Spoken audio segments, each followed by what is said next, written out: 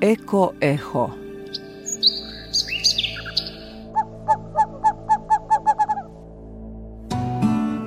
Zvuk prirode na talasima BH Radija 1.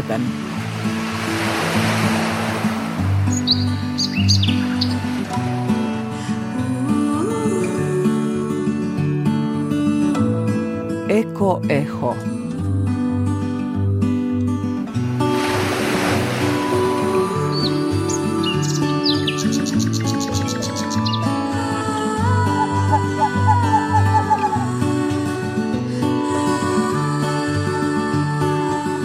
Partner emisije Fondacija Friedrich Ebert u Bosni i Hercegovini.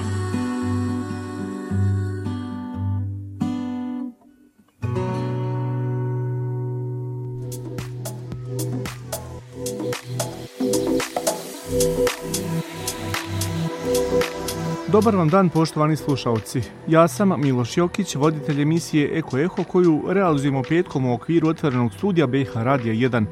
U emisiji govorimo o temama zaštite životne sredine, a partner je Fondacija Friedrich Ebert u Bosni i Hercegovini.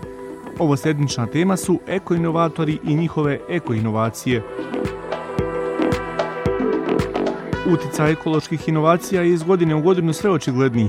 Ekološkim inovacijama smanjuje se ljudski uticaj na životnu sredinu, poboljšavaju se uslovi i kvalitet života, primjetan je rast potražnje za tehnologijama zaštite okoliša, ekološkim proizvodima i eko-uslugama. Eko-inovacije su tu da bi nam svima pomogle, a da najveći benefit ima upravo priroda. A mi u današnjoj emisiji donosimo nekoliko primjera iz Bosne i Hercegovine.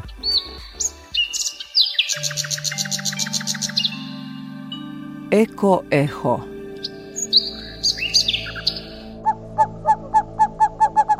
Da li ste znali da većina zemalja Evropske unije u narednih nekoliko godina planira zamijeniti plastične sa ekološki prihvatljivim slamkama? Filip Golome, inovator iz Mostara, ponudio je rješenje za ovu problematiku, a to je drvena slamka.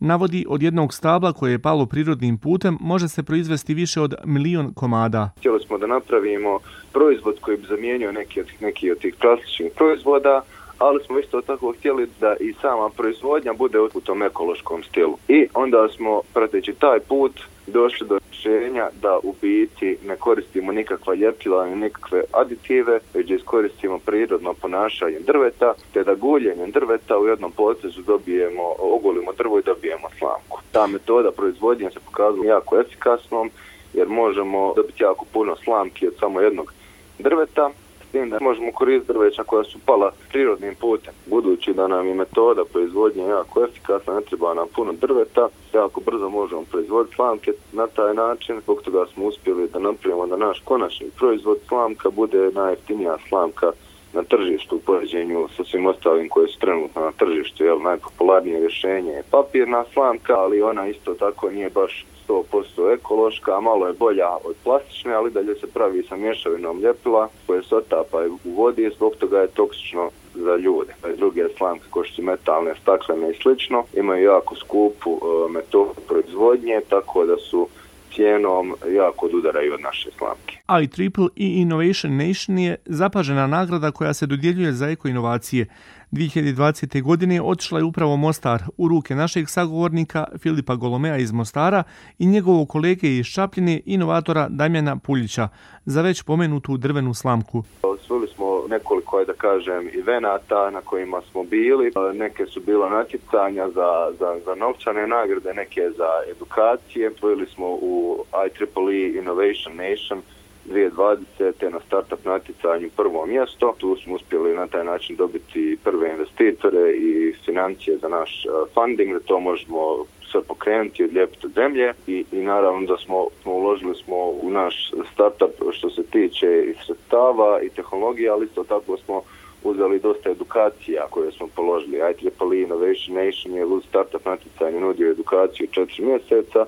Poslije toga smo išli na još edukacija kao što je i Bridge i recimo završili smo jedan semestar na Munich University of Applied Sciences gdje smo stvorili konekcije sa drugim sličnim startupima i ekspertima diljem svijeta na tu temu. Tako da nismo mi u biti više sami koji radimo na ovom projektu, sad imamo jedan jak vjetar u leđa, što smo s se upoznali sa puno kolega i profesionalaca iz industrija koje nam mogu pomoći.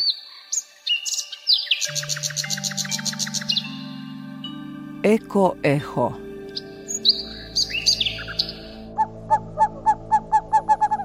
Najnagrađivaniji inovator u Republici Srpskoj je Trebinjac Borko Babalj, koji je podpredsjednik Asocijacije inovatora Bosne i Hercegovine. Posljednja nagrada u Babaljevoj mnogobrojnoj zbirci inovacija je zlatna medalja za voćnu smjesu za otapanje glutena, a koju je dobio u Skoplju, Makedoniji. Tu su dakako i drugi. Jedna je eko pepeljara koja je ujedno i pepeljara i muštikla. Jednostavno ona je u odnosu na postojeću rješava mnoge probleme. Tom pepeljarom je lakše da se prestane pušiti, nema mogućnosti požara, nema mogućnosti da se bacaju opušci vani, nema mogućnosti da se izazove požar, naročito kod nas u Hercegovini gdje instinktivno pušač baci opušak, dešavaju se veliki požar. Znači ta pepeljara rješava mnoge probleme, ja mislim da je ona toliko dobra da bi samo trebalo da se ona počne proizvoditi. Sigurno bi ona imala efekta i riješila bi mnoge probleme koje već postoje. Druga je negativna utjecaj glutena. Jednostavno većina ljudi ne zna koliko je štetan taj gluten, se nalazi u svim u žitaricama pšenice i to je jedna vrsta ljepila koja se lijepi za zube, grlo, crijeva i onda ima čovjek problema s probavom. Proteklih godina pčelari ne samo u Bosni i Hercegovini nego i njihove kolege u zemljama regiona primijetili su da čitava pčelinja društva uginu, pretpostavlja se zbog prskanja raznim hemikalijama i agensima u prirodi. Jedno od rješenja kako bi se spriječila ova negativna pojava koja za posljedicu može izazvati masovne gubitke pčelinjih društava, a samim tim i narušen ekosistem je inovacija eko-košnica. Jedan od učesnika ovog projekta u nastanku eko-košnice je inovator Borko Babalj, i to uz idejnog tvorca eko-košnice porodicu Spajić iz Trebinja.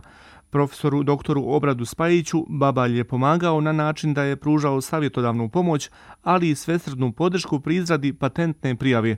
Gospodin Babalj nam navodi po čemu se to razlikuje eko-košnica od klasičnih, te koji su njeni benefiti i šta s njom dobivaju pčeli i pčelari. Ova je košnica lakša, jednostavno unutra je ravnomjerna toplota, tako da u ćoškovima košnice je ista temperatura, tako da je već prinos meda. Sastavljena je iz 3 sloja. Vanjski sloj je plastika, tako da se ne može ugroziti nikakvim vanjskim djelovanjem. Unutra je stiropor, a do košnice je petploča da ima toplotu. Ta inovacija dobila 7 svjetskih nagrada i pobijedila je u takmičenju za najbolju tehnološku inovaciju Republike Srpske. Zagađenje zraka, vode i tla samo su neki od akutnih ekoloških problema Bosne i Hercegovine. Posebno su prisutni u industrijskim sredinama, a jedna od njih je Tuzlanski kanton.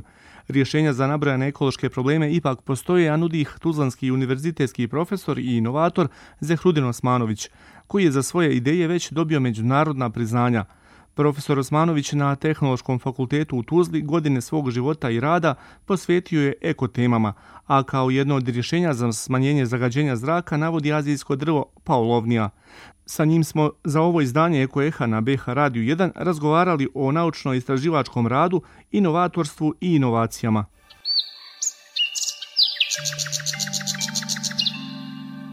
EkoEho.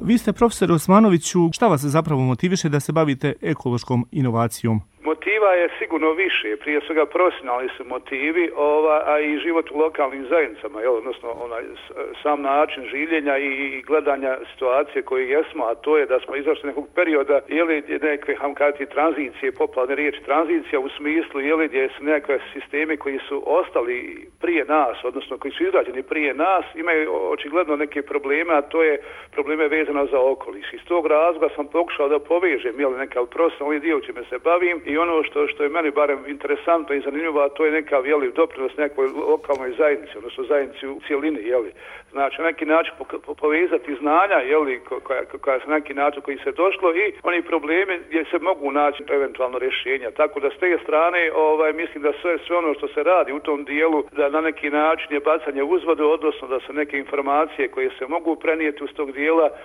koje se mogu prije svega kroz neka inovativna rješenja, proslijediti lokalnoj zajednici u ili da se taj na neki način to ostvari, mislim da je to bila velika stvar. Tako da s te strane ideja ne manjka, odnosno motiva ne manjka. Ja. Za koje inovacije ste sve dobili nagrade i gdje? Pa bilo je više inovacija. Ono što je možda vezano za ovu temu o kojoj danas pričamo, inovacija je vezana za ovo što je danas moderno u svijetu, a to je emisije CO2, odnosno emisije iz industrije u dijelu mogućnosti da se na neki način ti sistemi povežu, integrišu u dijelu da tamo gdje CO2 imamo kao višak da se koristi kao sirovina u nekim drugim procesima gdje je to neophodno. S te strane sam i malo proširio tim, jer nisam bio tu samostalan, povezao sam tim gdje sam u timu imao i inženjere iz fabrike cementa Kakanj, iz fabrike cementa Lukevac, odnosno iz SSL Lukevac, tako da smo to na neki način skupa, ja sam možda bio frontman u toj priči, ali smo skupa pokušali da napravimo taj dio i mislim da smo to jako lijepo uradili. Naravno, preko asocijacije inovatora Bosne i Hercegovine, koji sam i sam član, mi imamo mogućnost da to promovišemo vani, tako da je bilo niz zaista promocija vani u dijelu, gdje smo zaista dobre, fine, lijepe nagrade dobili od Turske, od Njemačke pa do Maroka i tako dalje, pa Indije čak tamo, ali suština je bila zapravo da se promoviše to intelektualno vlasništvo Bosne i Hercegovine, odnosno na neki način se promovišu vrijednosti koje se ovdje stvaraju u tom dijelu i zadnjih možda 2-3 godine pokušavamo da dio te priče da i implementiramo u razgovorima sa menadžmentima firmi koje sam naveo malo prije. Govorimo tako o bijelom cementu, prečišćavanju sistema u koksari i CO2. To su zapravo dva procesa spojena u jedan. Da, tako i suština je zapravo da izlazi iz jednog procesa zapravo budu ulazi u drugom. Sve one otpadi koji pod navodnicima koji nastaju u jednom procesu kao što je recimo CO2, a mi znamo da se CO2 koristi u procesu proizvodnje sode. Tako da smo na neki način pokušali to integrisati. Vi ste kroz svoja istraživanja ustanovili i da je azijsko drvo paulovnije najefikasnije kod rješavanja problema zagađenja. Koja je bila metodologija vaših istraživanja i do kojih spoznaja ste došli? Dijelu gdje sam pokušao malo da istražujem u tom dijelu i naišao sam zaista na jednu jako lijepu priču, to je takozvana bioremedijacija tla, odnosno mogućnost da se sadnjom biljaka na odgovarajućoj površini, ono što je mene pod navodnicima provociralo u toj priči su zapravo ogromne deponije koje mi imamo posebno industrijske pa čak i ove civilne, tako da s te strane sam promišljao na način da li je moguće zapravo tom bioremedijacijom sa biljem da se na neki način ta tla privedu nekoj drugoj aktivnosti i drugoj namjeni. S te strane sam napravio naravno odgovarajuća istraživanja i uradio analizu s ovim azijskim drvetom, takozvana iz roda paulovnije, gdje sam to sadio, gdje sam analize uradio i prijavio i par naravno i stručnih radova i naučnih radova, a na kraju je se to rezultiralo i dio da smo to zasadili. Evo sad mislim da je to već neka 2-3 godine već od početka tog projekta odmaklo, tako da već imamo neke kao mini bioparkove na mjestima zapravo gdje su to bile površine koje su na neki način degradirane uslijed ostavlja nekakvih hemikalija unutar zemljišta i tako dalje. Problem divljih deponija komunalnog otpada zbog opasnih materija, zagađenja zemljišta i vode je veliki problem koji se u što hitnijem roku treba rješavati. Koje biste vi, profesore Osmanoviću, rješenje ponudili, a da je ekološki inovativno i prihvatljivo? Ovo je jedno od rješenja kojima sam ja razmišljao, znači način da se sadi drveće koje ima mogućnost bioremedijacije, odnosno da pokupi te komponente iz zemljišta. Naravno, suštinski je problem mi možemo saditi neko drugo drveće koje možda čak ima i bolje opcije, ali recimo ima plodove koje će sutra pokupiti neka životinja ili će čovjek to uzeti i mislim da to nije ok. Recimo, mi imamo izuzetno dobre rezultate, recimo sa lješnjakom, ali lješnjak kao što znamo ima plod koji se sutra može konzumirati i opet ništa nismo napravili. Ovdje je suština zapravo da se nakon bioremedijacije te biljke koriste kao biogorivo u industrijama kao što je recimo cementna industrija i da se taj materijal koji se pokupi iz zemljišta zapravo preko drveta ugradi u građevinski materijal i trajno zapravo zbrine na neki način. Zapravo da napravimo jedan krug u tom dijelu gdje smo nešto što smo pokupili iz zemljišta zapravo ugradili u nekom drugom obliku. Jednostavno to se ne može riješiti. Mislim, ima i drugih možda rješenja, ja predlažem samo jedno, ali suštinski ne znam što uraditi sa ogromnom količinom materijala koji se nalazi na tim industrijskim deponijama. Vratimo se još malo o temi smanjenja emisije CO2. Vaše znanje i naučna umjeća usmjerili ste na razrađivanje jedne zapažene ideje, a to je rješenje smanjenja emisije CO2, odnosno ugljen dioksida, a to je gas bez boje, mirisa i okusa koji nastaje emisijom u proizvodnim pogonima cementara, a koje bi u dogledno vrijeme mogle plaćati takozvane penale propisanim graničnih vrijednosti. Približite našim slušalcima o čemu se tu radi. sigurno znate da smo mi potpisnici te nekih konvencija i tako dalje, da već imam neka ograničenja do 2025. neki kažu 2030. godine u dijelu emisije CO2 i sigurno je jedno, a to je da će nam Europa nametnuti te poreze, odnosno poreze na CO2. Negdje to otprilike sada iznosi, sada mijenja se to neki 40-50 eura je po toni CO2. Nije to teško sračunati koliko jednom tonom sagorivanja recimo fosilnog goriva imamo emisije CO2. Tako da će to biti ogroman balans za našu industriju u tom dijelu, ako se taj porez usvoji, a vjerovatno će se usvojiti, odnosno cijena će naših proizvoda koje imamo, gdje koristimo fosilna goriva, sigurno porasti za tu vrijednost tog poreza na CO2. Jedno od rješenja koji sam ja ponudio i koje u ekipi naravno skupa sa svojim inženjerima koji sam malo prije naveo je zapravo da se taj CO2 na neki način, ako ikako moguće, koristi u nekim drugim procesima. Jedan od tih procesa je sigurno proizvodnja sode, gdje se zapravo CO2 dobija iz krečnjaka, i na neki način bi se to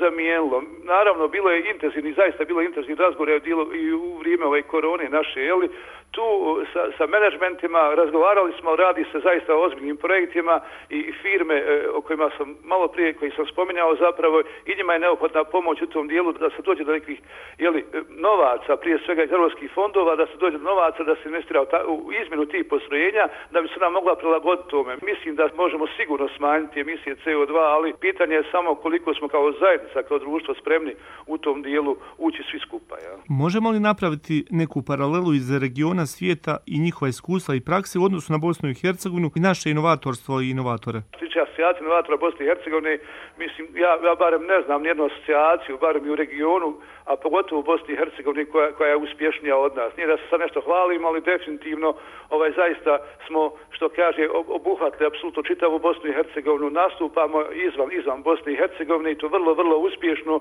i kažemo, odnosno na možda broj stanovnika ili odnosno onoga što se izdvaja za to, a ne izdvaja se gotovo ništa, zaista imamo fantastične rezultate. Detalj je samo što nemamo integrisano taj dio, da je privreda, da je društvo povezano sa asocijacijom inovatora Bosne i Hercegovine i da svi inovatori zapravo ciljano idu ka tome, čime i što da inoviraju, da bi se na neki način stvorila nova vrijednost, jer na neki način inovacija zapravo znači u principu novu vrijednost društvu, inovacijom ste prije svega prije drugih. Tako da s te strane apsolutno je volja i želja svih inovatora Bosne i Hercegovine da svako svoju inovaciju na neki način da joj da konačnom cilju je da tu inovaciju negdje zaživi, da ona na neki način u društvu nađe neko svoje mjesto. Tako da ja ovdje vidim jedan ogroman prostor da asocijacija inovatora Bosne i Hercegovine bude dio tog sistema, integrisanog sistema gdje će se na neki način te inovacije pokušati primijeniti u našu industriju ili u nekim drugim segmentima našeg društva. Profesor Osmanović, evo za kraj našeg razgovora, da li imamo neki primjer i da li znamo koliko se eko-inovacije priznaju i koliko su u praksi primijenjene? Malo imamo toga, odgovore da imamo jako malo, ali imamo rješenja i postoje takva rješenja, ali nisu ni primjenjiva. Većina ne zna, zajednica ne zna zapravo ni šta se dešava u asocijacije inovatora Bosne i Hercegovine. Ja imam tako jedan pregled gdje zaista ima tih pozitivnih priča u dijelu da imamo te inovacije iz te oblasti, ali vjerovatno neko ili nije saznao za njih ili na neki način nema te konekcije u dijelu da razgovara s inovatorom, da razgovara s asocijacijom i da na neki način pokuša to rješenje primijeniti kod sebe u svom sistemu. Da li se to tiče vode, tla ili zraka ili što već.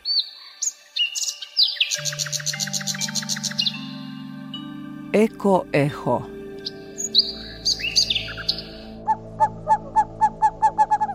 Profesor dr. Zehrudin Osmanović sa Tehnološkog fakulteta Univerziteta u Tuzli na kraju razgovora osvrnuo se na položaj inovatora i primjene njihovih ideja, u ovom slučaju eko-inovacije, u razvoju bosansko-hercegovačkog društva, a za kraj ove emisije pitali smo inovatore Filipa Golomea iz Mostara i Borka Babalja iz Trebinja kako je njihovo mišljenje. Rekao bi da u svijetu već postoje velika scena startupa i da je se tamo lakše puno probiti nego u BiH, jer su svi navikli da dva startupi bore i imaju pozornice za njih, dok kod nas to nije takva situacija. Ali ja vidim to kao dobru stranu, jer lako se istaknemo na taj način i svima je drago kad se nešto konačno, da kažem, počne praviti.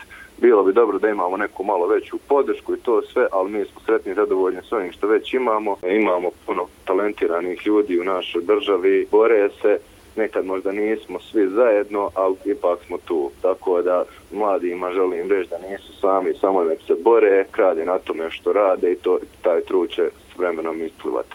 A ostalima koji mogu pomoći ako žele, imaju gdje. Najmanje se posvećuje pažnja inovatorstvu. Ja sam izračunao da recimo u Sloveniji neke susrete sa inovatorima Slovenije 160 puta više ulaže za inovatorstvo nego što kod nas ulaže u Bosni i Hercegovini. Jednostavno toliko loš odnos da je sve manje inovatora, da inovatori se prestaju baviti inovatorstvom, da je do toliko malo, znam da inovatorstvo puni društveni proizvod sa 20 do 30% razvijenih zemlja, a negdje 50% bruto društvenog proizvoda. Kod nas je to sasvim suprotno i to je jako poražavajuće.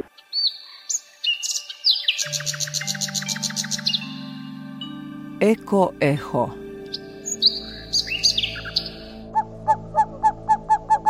Nije dovoljno samo da se rade dobre stvari, bitno je da te dobre stvari žive. Riječi su to Šarada Sagara, preduzetnika iz Indije koji se nalazi na Forbesovoj listi među 30 najuspješnijih ljudi mlađih od 30 godina. Upravo ovaj Šaradov citat može nam svima poslužiti kao odlična maksima i za razmišljanje o temi kojom smo se bavili u ovosedmičnoj emisiji EkoEho na BH Radiju 1, temom eko-inovacija i eko-inovatora i razvoja jednog društva u 21. vijeku u skladu sa prirodom. Uz podršku nadležnih institucija, inovator bi zasigurno dobili veći podstrek za njihov rad, a uz kvalitetnu medijsku kampanju, građani Bosne i Hercegovine bi na još većem nivou bili osviješteni da koriste te inovacije kako bi prirodu čuvali za neke nove naraštaje.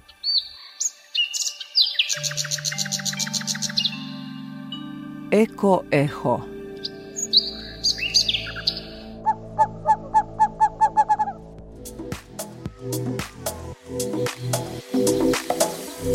I ovu emisiju realizovali smo u partnerstvu sa fondacijom Friedrich Ebert u Bosni i Hercegovini. Ponovo smo sa vama za 7 dana. Urednica Sanela Habeš. U proteklim minutama kroz emisiju EkoEho vodio vas je Miloš Jokić. Snimatelj tona Nirhad Ganjgo.